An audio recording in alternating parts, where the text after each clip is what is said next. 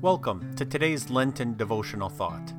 In today's devotion, we hear about the righteous one who suffered for you and is based on the words of 1 Peter chapter 3, verse 18.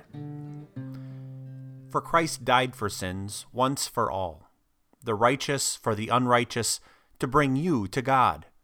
He was put to death in the body, but made alive by the Spirit. Yesterday's devotion described how the Christian life is marked by struggle.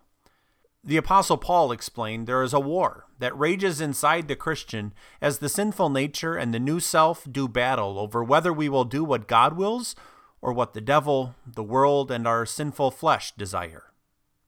Today, we hear from the Apostle Peter that the Christian life is marked by another S word, not struggle, but suffering.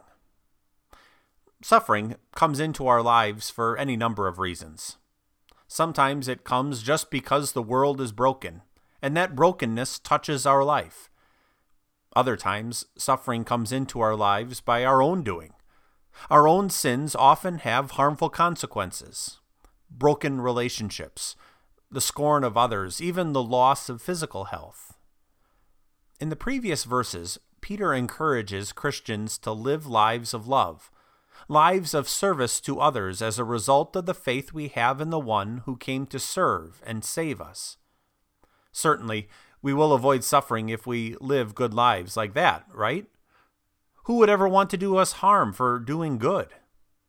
It seems like no one would, but Peter tells us something different. He says in this world, suffering often comes into our lives precisely because we are doing what is right. So whether what we do is good, bad, or neutral, in this life we will suffer. Suffering in this life is unavoidable. But then Peter tells us this: it is better, if it is God's will, to suffer for doing good than for doing evil. Suffering is never pleasant.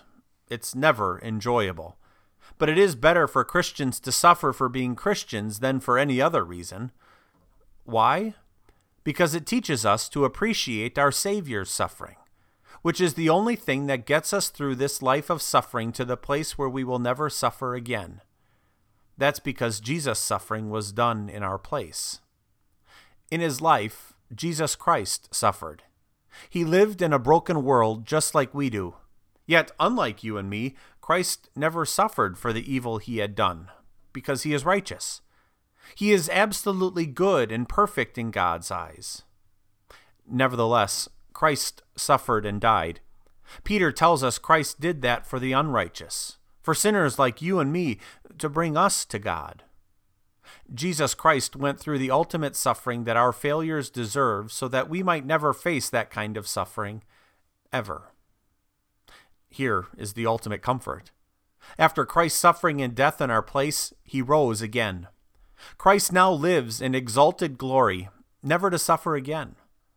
No matter the reason for your suffering here, now you look forward to your own resurrection when you will no longer suffer for anything at all, for the sake of Christ.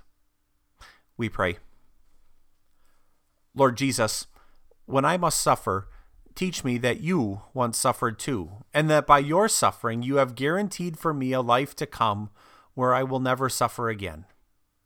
Amen. Thank you for listening. I pray today's devotional thought strengthened you in your faith and in your relationship with your Savior. God bless and keep you.